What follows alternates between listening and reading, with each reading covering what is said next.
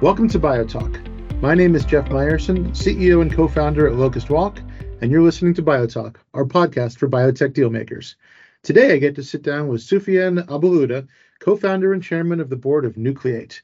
Nucleate is a global nonprofit organization that empowers future biotech leaders through education and promotes innovation by facilitating the formation of life science companies solving problems in human and planetary health. Outside of Nucleate, Soufiane is a PhD candidate in the Church Lab at Harvard Medical School. In the lab, Soufiane co-leads the SomaCode project, using pooled in vivo functional genomics to understand the genetic signals that confer tissue specificity, with the goal of controlling cell homing to targets of interest such as solid tumors. Soufiane has also been the president for the GSAS Harvard Biotech Club, a venture fellow at RA Capital Management as well. Outside of work, Soufiane is a passionate basketball player of limited talent, so he says, an avid cook, hopefully a better talent, and roasts his own coffee at home, which sounds like something I would love to try at some point. Maybe we'll have to work that out. Welcome to Biotalk, Soufiane. Great to have you here today. Thank you so much for having me. Hope we'll dig into an exciting discussion. Absolutely. Excellent. Let's get going. So, to kick things off, I would really love for you to provide the audience with some background as to what led you to the initial exploration of early stage biotech. Absolutely. While I'd say it's a little bit more recent, I think the signs were evident from the very beginning, from my very first research experience at UC Santa Cruz in the lab of Phil Cruz, discovering novel compounds from marine sponges, and being more interested with what Gilead and Genentech were then going to be doing with the compounds after we sent it to them versus the discovery and characterization we were doing ourselves. And then later at UCSF, sponsored research from Moderna, understanding how mRNAs were effectively translated. So I knew from there that I was interested in the biotech side of things. And then serendipitously had the opportunity to run into and then meet George Church during my interview weekend at Harvard, where he told me that I should come do a rotation in his lab. And from that point on, got the startup bug very, very early on. In fact, my first lab meeting ever wasn't a lab meeting at all. It was a practice pitch that one of the postdocs was giving prior to going out and speaking with investors. I had never seen that before in my life. So I went up to John Scheinman, who's now CEO of FitBiomics, went up to George, who took the time to sit down with me, talk to me about the culture of entrepreneurship, the culture of innovation in the lab, the strategies that the lab employs to kind of push research forward. And then from there on, got to see other brilliant individuals like Eric Kelsig. And I realized that I knew very little about the world of science outside of academia, and stumbled across the Harvard Biotech Club, where I really had the opportunity to learn about biotech for the first time. One of the first meetings that I sought out was with Peter Kolchinsky, who I looked at as someone who I wanted to be like one day. And from that point on, kind of the ball really started rolling. Wow. So those are some great touch points with some interesting folks. So I guess one of the questions I have, and this is, we'll get to Nucleate in a second, but historically, biotech CEOs are much older folks, without getting more specific than that, with lots of experience. And unlike tech, where the startup CEOs are much younger, almost by default. How do you think about what you just shared about your interest in biotech and wanting to be a CEO, seeing some of these folks get to that level early on in their careers when that has not been the standard MO, and it's still not the standard MO for most biotech. So how do you think about that? Diving right into the juicy parts. No, it's a great question. It's one that we get asked all of the time. And I'd take a step back and say that, we don't frame it in that way, really. We think about, we're passionate, curious learners. We want to have a meaningful role within biotech. And so what does that look like for you as an individual? What are your specific skills? Where are you particularly talented? And from that point on, certainly some of them fit that phenotype of a potential CEO. For others, it might be more VC, others business development, others continued research. Some individuals come out of that entire process realizing that they want to continue with academia. And so for those that do want to pursue that CEO executive path, We try to teach them the fundamentals of company creation. We try to teach them the importance of surrounding themselves with the right individuals. And from that point on, just try to provide them with the opportunities, knowing that it's going to be a massive challenge, and knowing that that kind of work requires a tremendous amount of experience. Yeah. So maybe I'll just then pivot to Nucleate, because I imagine that's part of your offering, which I want to better understand for those who are not familiar. So maybe it's worth just give the founding story behind Nucleate, what you're trying to solve, how did it come about, and then we'll go from there. Absolutely. And I think I touched on a couple of those points already. One, with the Church Lab being a major inspiration for entrepreneurship, realizing then that not everyone had those resources or access to that environment. Speaking a little bit more broadly, the VIS as an institute that has a primary goal of commercializing its science is also quite unique. And so when I was with the Harvard Biotech Club, and after that conversation with Peter, where I really sought to understand the founding principles of the organization, which has now been around for 25 years, to think about why was it started? How does it serve its purpose? What still holds true 25 years later, and what has grown differently over that time? And so how do I today, as the president of the Harvard Biotech Club, effectively serve my community?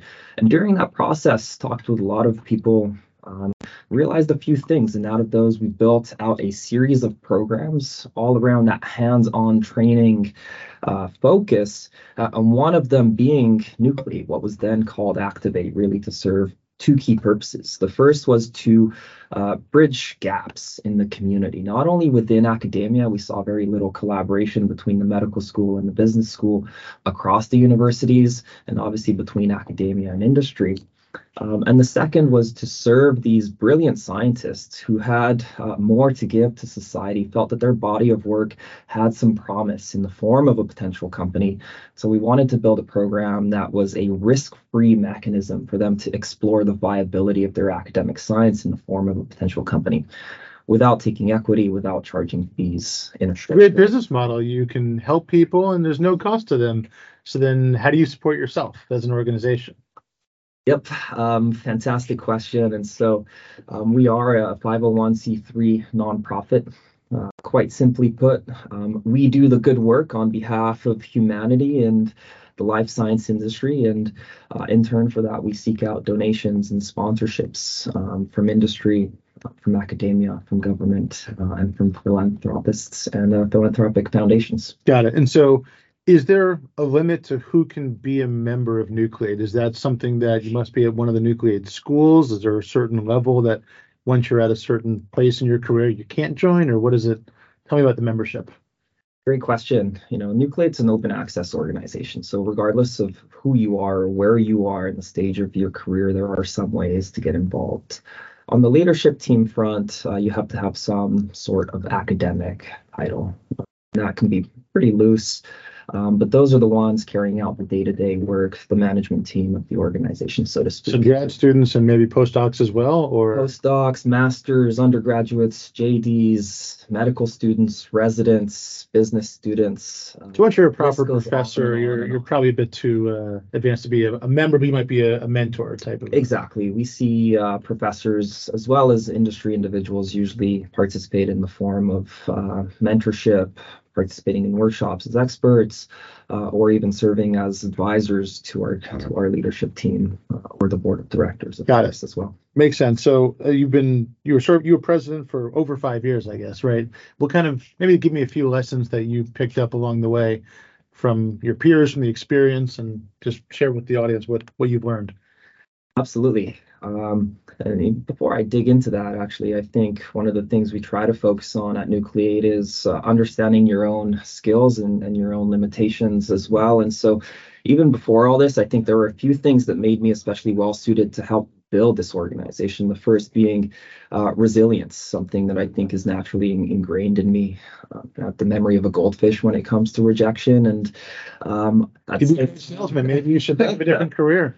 Maybe we're still determining that part. So, but at the same time, I store my rejections like one does trophies and use that as motivation. So do you hang them up on a wall? Or do you... keep them up on my shoulder, your like shoulder. a chip. Got If it. you've seen The Last Dance, I take things Your shoulder does look a personally. little dipped. I could see the chip. There we go. And I will prove you wrong. And then competitive spirit, which is ironic because we say as an organization that we collaborate, not compete, but that doesn't mean that I can't compete with myself and know that I've tried to do everything that I can to get the best outcomes and enjoy the process and throughout. Emotional intelligence, I think, is something that as I've moved around in my life from country to country, city to city, I've observed the way that people interact, that people act. And I think that's allowed me to be able to lead with an ability to really kind of extract the best out of people in a way that they enjoy doing so. And so within that, I think me and you both know that academia really only teaches you so much. Academia teaches you how to academia. Exactly. Yep. And while pursuing a PhD is a decision I'd make 100 times over, I think it's been an incredible experience. It's taught me about critical thinking skills, resilience in the true sense of the word, and developing an instinct for science, which is really difficult to develop outside of that. Now, the Harvard Biotech Club, Nucleate, has really filled a lot of those gaps that you wouldn't naturally be born with or develop in academia. The importance of effective communication and team alignment. The power of collaboration, the significance of trust and mutual respect, the importance of executing with quality, saying what you're going to do and doing what you said, the multiplicative effects of delegation and empowerment, nuances of emotional intelligence and situational awareness. IQ just isn't sufficient to be a good leader. The compounding value of a growth mindset, the eroding consequences of complacency. The list goes on and on and on. And then the last one that I'd mention is the importance of surrounding yourself with smarter people, more experienced people that are going to guide you, push you, challenge your assumptions throughout that process. So I'm one of those light science MBA folk who had 2 years of fun in business school. I did a 1-year science degree, which was, kind of silly, but very helpful. My question, is this not just an MBA for scientists? Is it truly a boot camp on how to learn, lead, grow if you want to be in the biotech industry, such that a scientist doesn't need to get an MBA? It's a great way of thinking about it. But at the same time, we have a lot of incredible MBAs in our community. And I think the power of the organization comes from its interdisciplinary learning, what the scientists are able to take away from the business students, what the business students can take away from the scientists. We also work with resident physicians. And so it's that intersection of science, business and the clinic that allows for that growth, and to your point, does provide some sort of boot camp for you to develop those experiences, figure out what you want to do after this academic tenure. Do you think it's encouraged more people in the lab to pursue an industry career? And does that in any way hurt academia? Absolutely. I think that the organization has a certain gravity and momentum to it. And I saw this even during my time with the Harvard Biotech Club. There's a dramatic shift, I think, happening right now in the industry. And we've known this for a long time. In fact, my very first day as a PhD student during orientation, our program director told us, look, only 1 in 20 of you are going to become professors. The rest of you better start looking now and figuring out what you want to do. And so I think we've known that this is going to happen for a long, long time. I think now the system is starting to understand the outcomes of this. People don't want to do a postdoc outside of their PhD, which means that labs are having a tougher time bringing in postdocs. And so I think this is a healthy correction. It's going to really force the system to evaluate how it values its workforce, its talent, and how it encourages that career development in a sustainable, attainable manner. And the benefits of the biotech industry, I think, are tremendous. We're just seeing a massive flow of talent across all the sectors, from entrepreneurship to investing to continued research and industry. So I think overall it's a good thing. Yeah, no, that's fair. And I think it creates a more practical lens for academia to do something that's not just intellectually interesting, but something that's practical, that could be translatable. And maybe there's a way of incorporating sponsorship or even sponsored research into this, so that way they can get more money for the labs if there's a deficit from other sources. Absolutely. And I mean, there's so many problems that exist in the world as it relates to translatable science. We need more funding sources for those.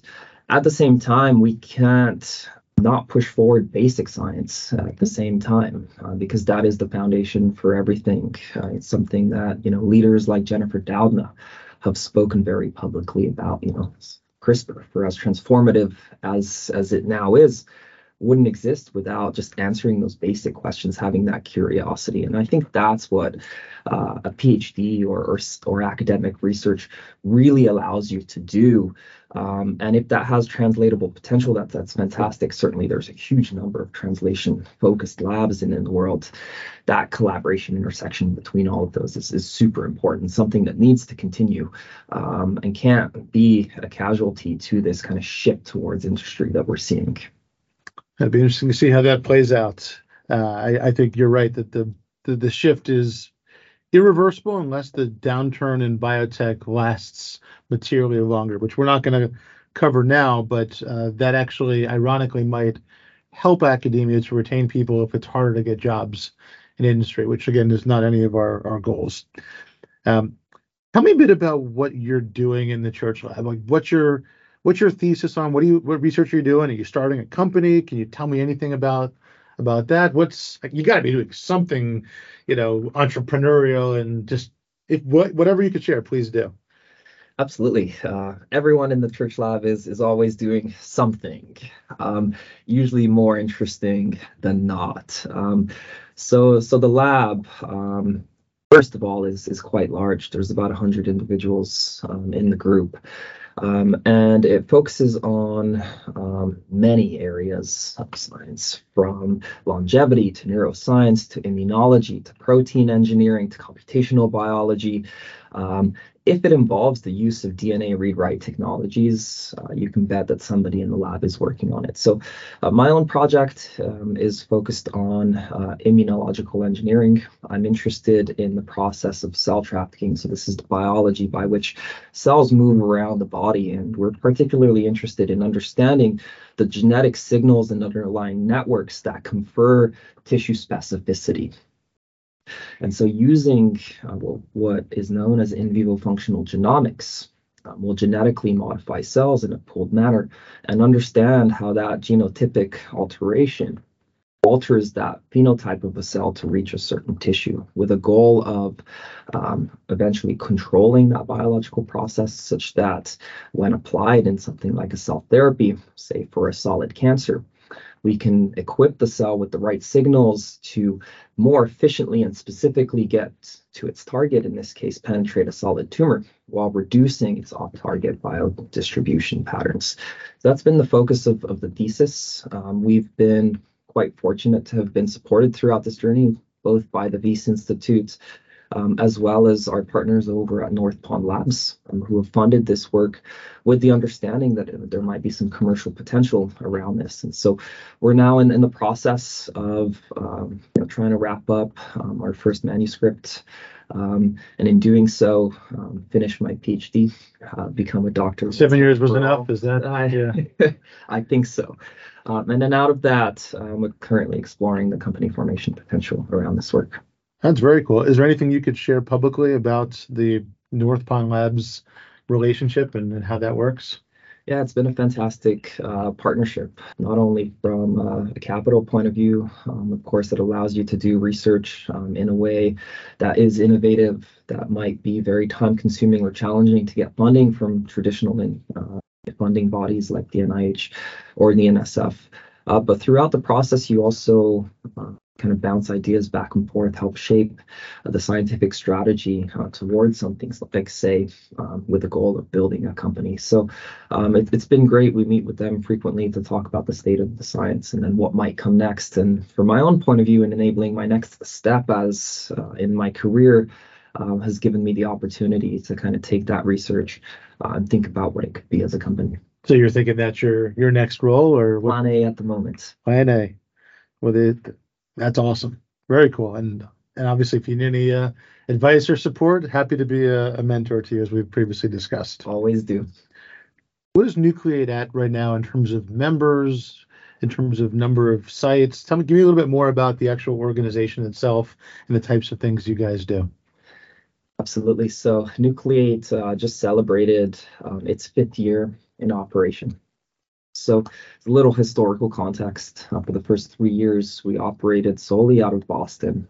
And then in the midst of the pandemic, we realized that we had an opportunity to become connected, to grow the organization. And so initiated our expansion efforts, convincing students across the country that our collective body of work would be more impactful than the individual efforts that we could each undertake. So instead of Boston doing its Boston thing and San Francisco doing its San Francisco thing, and this happening across the country, city by city, why don't we unify our efforts? And so that's where we officially spun out of the Harvard Biotech Club to become an incorporated 501c3, expanded to 9 cities in our first year, further 9 in the second year.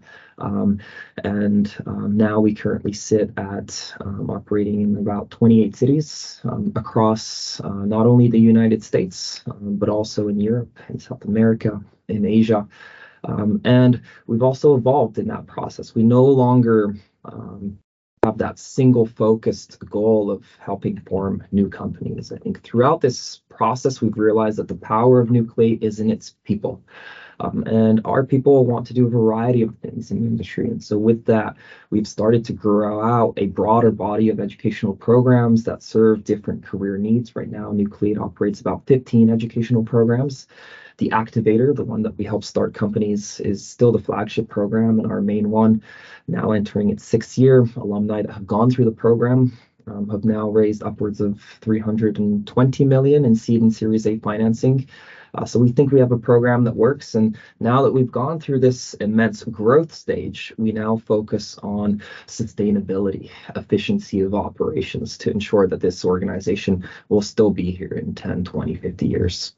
Which was, I guess, one of your big transitions recently when you stepped down as CEO to become chairman, right? That was a big move, and that's the first step towards longevity. Absolutely. And that time had to come. While I would have loved to have continued to serve forever, I think for the health of the organization, for my own health and career trajectory, had to enable that transition. And I think I know that that's a transition that we'll have to make successfully time and time again in order to continue the organization. So we've been thinking a lot about our sustainability goals, our sustainability strategies, whether it be growing the board of directors, whether it be starting to hire a full-time employee base, fully defining our internal protocols. We're working on all of those in parallel, while at the same time maintaining the core and the true spirit of the organization, which is trainee-led. Yeah, that makes sense. I guess kind of getting towards the end of the set of questions I had and thinking about what's on everyone's mind who might be listening to this, either if you're in industry or even if you're still in academia or getting your PhD or other degree, is the difficulty that the biotech industry has had over the last, call it 30 months, really is when it peaked in February of 21. It really accelerated towards the end of that year, and then 2022, and frankly this year as well, has been challenging. The conventional wisdom is that academia is sheltered from this type of downturn. If you can give me some perspective as to how has this swoon impacted Nucleate, how has it impacted your lab, your research, or your thoughts on the future relative to, I'll just leave it at that.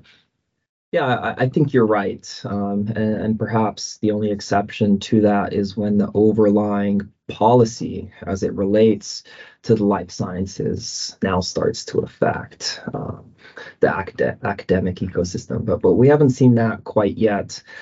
So you're right in that within the Church Lab, within the VEAS, within Harvard, we haven't been as impacted. As we think about Nucleate, and even taking a step back to think about the overall industry, I think we all see that what we're experiencing right now is a healthy correction with some unfortunate casualties for sure. But nonetheless, I think this downturn has trimmed some necessary fat, which will be healthy for the long term of the industry. Now, Nucleate as an organization, because it focuses on career development, and when we do think about innovation, think about it at the earliest stages, I think we've been a little less so impacted. We continue to be successful in our sponsorship sourcing efforts. And now, as we think about the entrepreneurs that we help serve, we're definitely seeing some trends. It's taking them a little bit longer.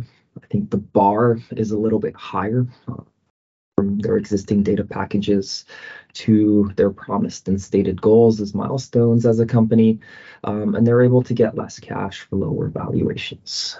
And again, I think this is a healthy correction and pushes our community to think a little bit deeper about what it is that they want to do, but more importantly, what they need to do. And so outside of that, I don't think we've seen huge effects in individuals seeking careers in venture capital, business development, or industry research, despite the current wave of layoffs that we've been seeing these past few months. But we focus on the people, and there will always be a need for brilliant people and innovation to solve the litany of problems that we have across not only human health, but planetary health as well.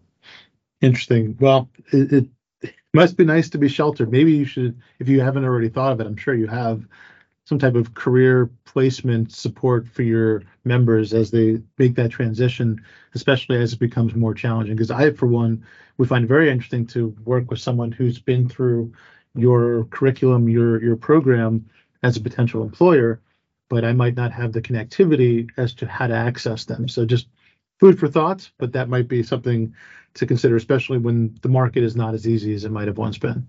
A fantastic thought, and something that I'm sure you've thought of. Love to continue to work with the industry and formalize a lot of our programs, to say in internships or career placement type activities. Cool. I and Locust Walk believe that dislocations are really a great way to spot opportunity. So what do you think are the opportunities that are revealing themselves to you through this struggle and through the downturn?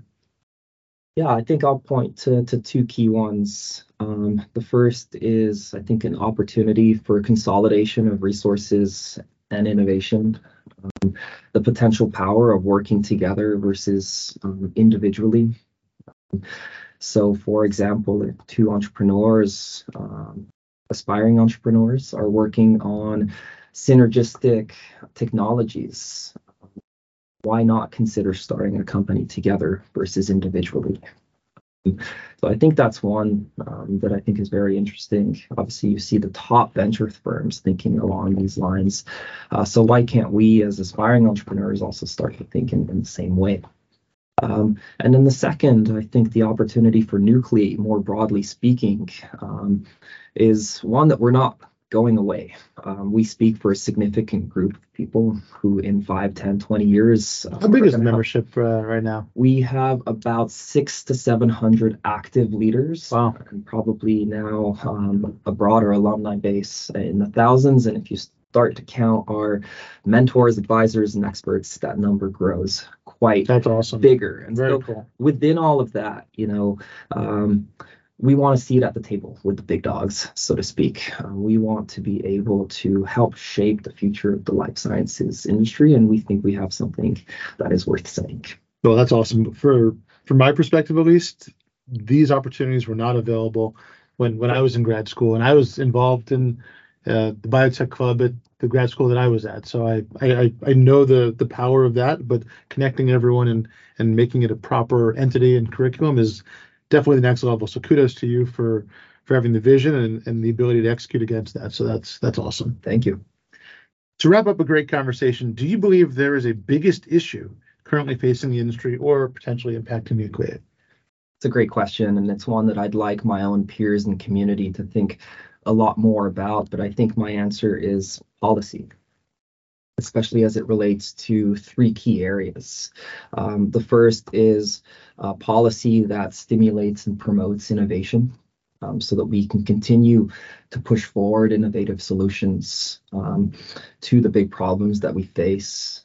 The second one, certainly one that I didn't think about in my years, something that mentors like Peter Kolczynski have pushed me to think about, is access. So once we push innovation forward, how do we ensure broader access, and how do we ensure that our laws help promote that so that it is equitable and fair for all? We won't dig into the specifics exactly of pricing and access right now, but I think it's a big problem that we need to overcome. It's one that my own generation, I think, doesn't think really affects them much, but it does. And for those interested in learning more, next month we're organizing a fireside chat with Peter Polchinski to talk about drug pricing and access. And then the third, which I think is personal to me as someone who recently became an American citizen. Good. Congratulations. Thank you. I've felt American my whole life, so I think it's only fitting now that I also have the passport. This relates to immigration. I think we have to do more to ensure that the brilliant people who come to this country and contribute to various aspects of the countries have the opportunity to stay here long term. We need to retain our talent, and I think that's really important thing for me. Yeah, it's hard to argue with that. To end on an optimistic note, what are you excited about, whether it's a project or within Nucleate or just your own future? Yeah, always love ending on a high note. And for this last one, I'd actually like to quote one of my mentors, one of our members of our board, John Maraganore, from an intro he made to a high-profile biotech leader. And he says, as you know, I'm making a strong commitment to help advance and develop the next generation of biotech leaders. Indeed, the number one limiting factor for our mission of bringing transformative medicines to patients is not science or capital, but people. So as we think about what John is saying here, and as we think about what Nucleate does for the industry and for the world, we focus on the development of people. And I think the energy, the passion, the curiosity that this current generation is bringing to the industry we all admire and love is incredibly exciting to think about, and gives me a high degree of confidence that we are in good shape, and we will be left in good hands. That's awesome. Great quote, and love the optimism. Soufiane, thank you. Really appreciate you coming in. It's been a great conversation. I really enjoyed learning all about Nucleate, about you, your thoughts, and this has been a pleasure. So I want to thank everyone for listening to this episode of Biotalk. We look forward to welcoming you to our next episode, where we'll continue discussing areas of current interest in biotech. Please share with all of your friends and colleagues so we can grow the audience. This is Jeff Meyerson for Biotalk, signing off.